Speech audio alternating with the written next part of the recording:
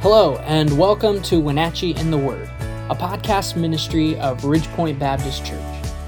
Our purpose is to help each one of us grow more in love with God by studying and meditating on His Word. We're glad you joined us today. Now, let's see what the Bible has to say. Hello, everybody, and welcome back to another episode of Wenatchee in the Word. We're getting into John chapter 9 today, and in John chapter 9, it's an interesting story. I love how John, again, is just going through giving very specific miracles that took place in the life of Jesus and really trying to point us all to the fact that Jesus is the Son of God. And yet another miracle that we're going to see today points people to have to accept who Jesus is or not. And what we're going to see is there's both a physical and a spiritual miracle that takes place in chapter 9. And I think sometimes we focus too much on the physical miracles, but the eternal change is the spiritual miracle that we should rejoice about. And so we're going to see a man who is healed physically, but then later receives his spiritual sight as well. And it's an amazing story. So John chapter 9, and starting in verse 1, it says this, "And as Jesus passed by, he saw a man which was blind from his birth." Now, these events that we're about to look over are things that we would see happening on a Sabbath day. And the fact that this man is born blind from his birth is an important fact, because eye ailments, they were common in this time. But for someone to be born with this blindness would be an entirely different case. And the disciples, because of this, have a specific mindset about it. In verse 2, it says, "His disciples asked him, saying, 'Master, who did sin, this man or his parents, that he was born blind?'" So the disciples, they ask if this man was blind because of his own sin or because of the sin of his parents. They were portraying a scenario that the Jews believed to be true. They had a limited understanding of the situation. And, sometimes we give God scenarios that we believe must be true, but it's with a limited understanding of the truth that only God knows. And so Jesus here, he explains, this man is not born blind because of sin. He was born blind for the purpose of God manifesting his works in and through this man's life. And sometimes God allows seemingly negative things in our lives because he wants to demonstrate himself in a more powerful way. And that was the case in this man's life, that he was born blind not because of some sin that he was going to commit sometime in his life or the sin of his parents, but because of the fact that God wanted to show himself mighty in and through this man. And it says in verse 4, "I must work the works of him that sent me while it is day. The night cometh when no man can work. As long as I am in the world, I am the light of the world." We talked a little bit about that in the last episode. He is the light of the world. When he had thus spoken, he spat on the ground and made clay of the spittle and anointed the eyes of the blind man with the clay. So Jesus spits on the ground, makes clay with his spit, and then puts the clay on the eyes of the blind man. And then he sends the blind man to wash his eyes in the pool of Siloam. Verse 7, "Go, wash in the pool of Siloam, which is by interpretation sent. He went his way, therefore, and washed, and came seeing." So Jesus spits in the ground, makes some clay out of the spit, puts it in this man's eyes, and says, "Go wash your face in the pool of Siloam." And when the man did this, it says he came seeing. Now, when he opened his eyes, Jesus was nowhere around because Jesus sent him to the pool of Siloam. And we're going to see that miracles, again, are never an end in and of themselves, because this isn't the ending of the story. People start to notice that this man was the man that was blind, but now he sees. Some people, they don't even believe that this is the man that they all knew to be blind. It says in Verse 9, some said, "This is he." Others said, "He's like him." But he said, "No, I am he." Therefore said they unto him, "How were thine eyes opened?" And he answered and said, "A man that is called Jesus made clay and anointed mine eyes, and said to me, Go to the pool of Siloam and wash. And I went and washed, and I received sight." Then said they unto him, "Where is he?" And he said, "I don't know." They brought to the Pharisees him that aforetime was blind. So these people are asking this man, "Okay, how did you start to see? If you truly are the one we all know was born blind, then how are you able to see now?" And he tells them how. And they bring the man to the Pharisees to show that this man has been healed on the Sabbath. And the Pharisees, they ask how he was healed, and he tells them. And some of the Pharisees say, well, Jesus can't be of God because he worked miracles on the Sabbath. But others said, well, how could he do these things if he were a sinner? And so even among the Pharisees, there's division here about who Jesus is. And so they ask the blind man his opinion. "Who do you think this guy is?" And the man says, I think he's a prophet. In verse 17, he says that. But the Jews did not believe concerning him that he had been blind and received his sight until they called the parents of him that had received his sight. So the Jews, they're like, "How did you receive your sight?" He tells them, "Okay, what do you think about this Jesus guy?" And he goes, "He's a prophet."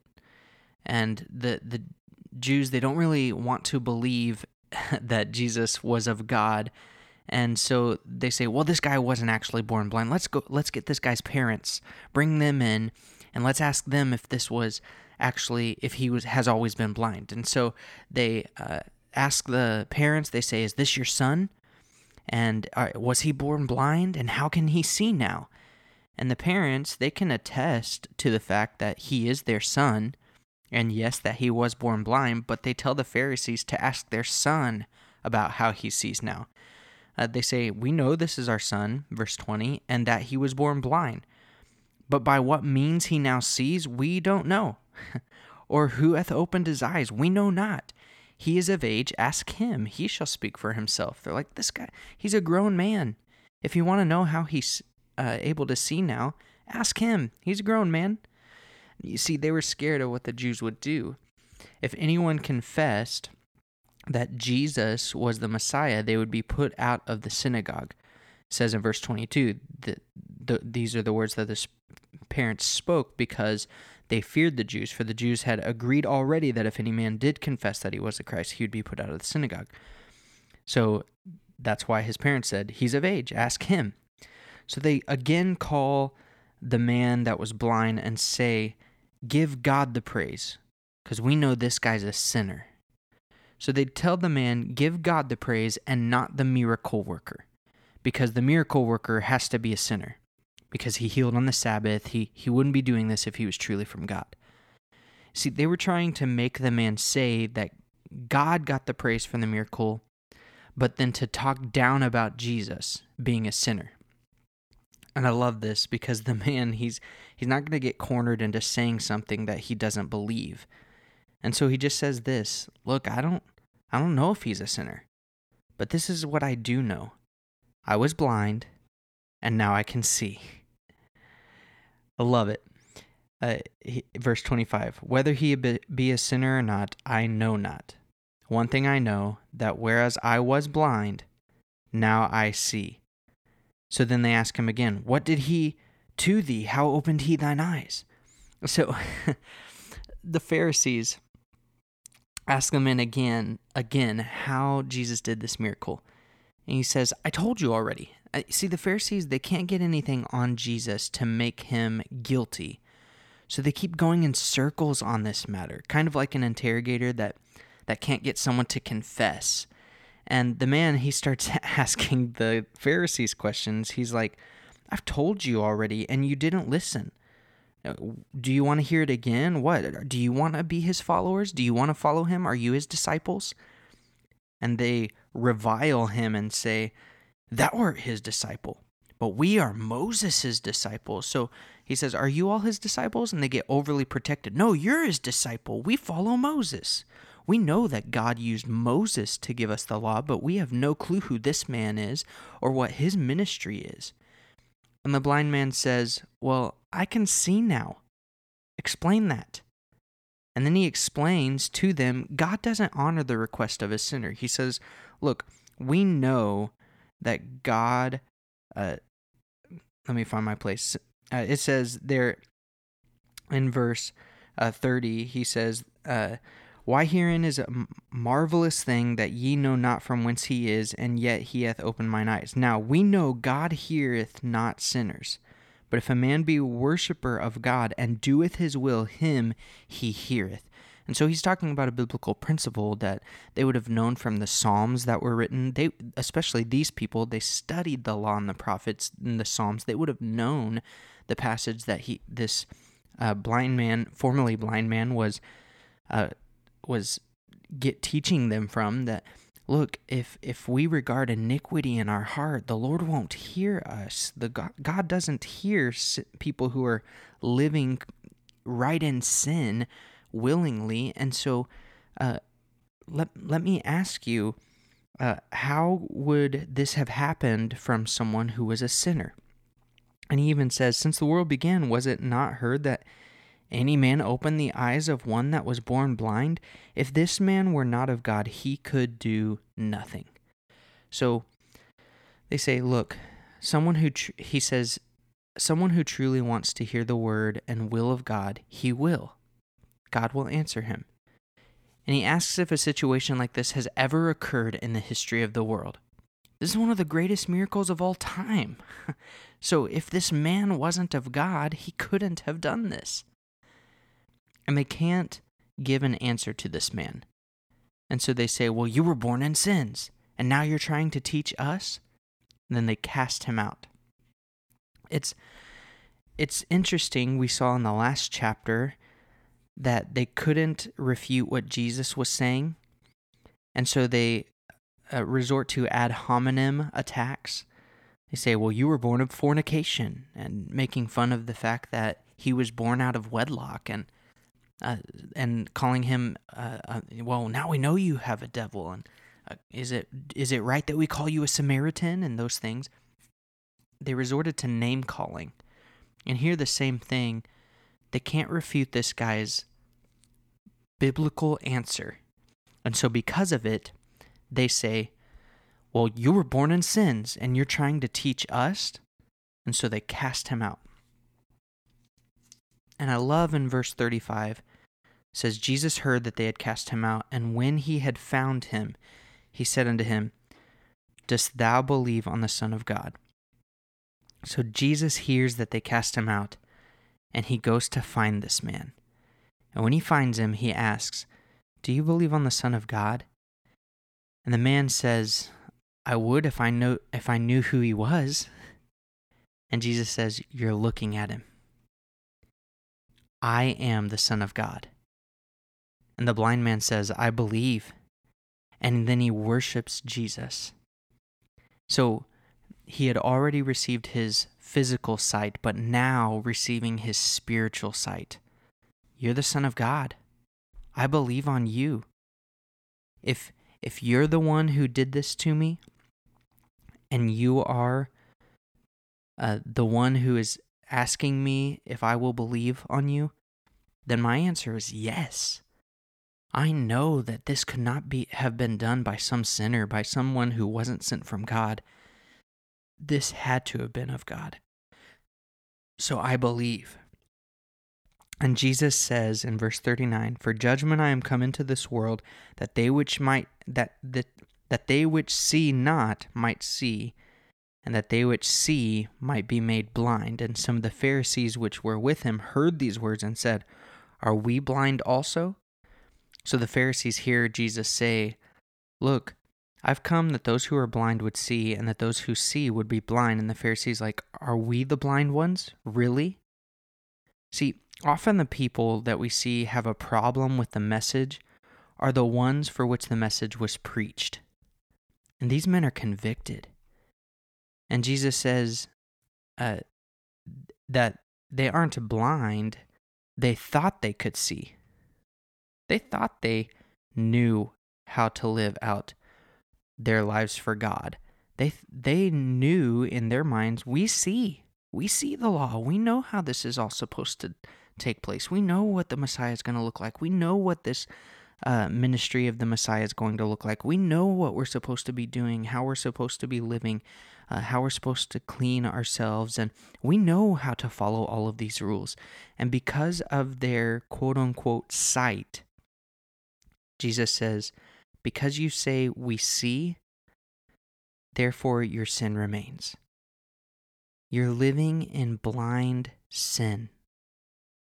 Because you think you see, it's actually that very pride that is keeping you in your sin. Wow, what an indictment. That the man who was blind now sees, and the ones who claim to see are actually the ones who are spiritually blind. But why did this all take place? Well, because in verse number 3, Jesus said, I want to show my works through this man. This man who was born blind, God's works are going to be manifest in him. And so my thought for today would be this. We see an amazing story all come out because of the fact that this man was born blind, a seemingly negative situation, but all so that God's glory could be revealed. And so what situation are we in that we think is seemingly negative, but that God wants to demonstrate himself in and through us in a more powerful way? Maybe we're going through a trial right now. Maybe we're going through a temptation. Maybe we have a physical ailment like this man. But may we not look at it with the lens of, what have I done wrong? Or what does God want to, what is God punishing me for? Or anything like that, like many of these people did in this time. May we look at those times and say, how does God want to manifest his power in and through me through this seemingly negative situation? Because as we see in this man's life, an amazing thing takes place, an amazing miracle of his physical ailment being healed, but ultimately that his spiritual soul was saved, and that other people came to know who Jesus was because of his situation. So as we go through this day, let's remember that everything we go through is for the purpose of God's glory. God wants to work in and through us in each and every situation. And so let's allow him to as we go through this day. Thank you so much for listening. If you enjoyed the podcast, go ahead and subscribe to it or share it with your friends. You can hit that share button or take a screenshot and share it on your social media. And if you're from the Wenatchee area, we'd love to see you at Ridgepoint sometime. Find out more about our ministry at wenatcheechurch.com. Thanks again for listening. God bless.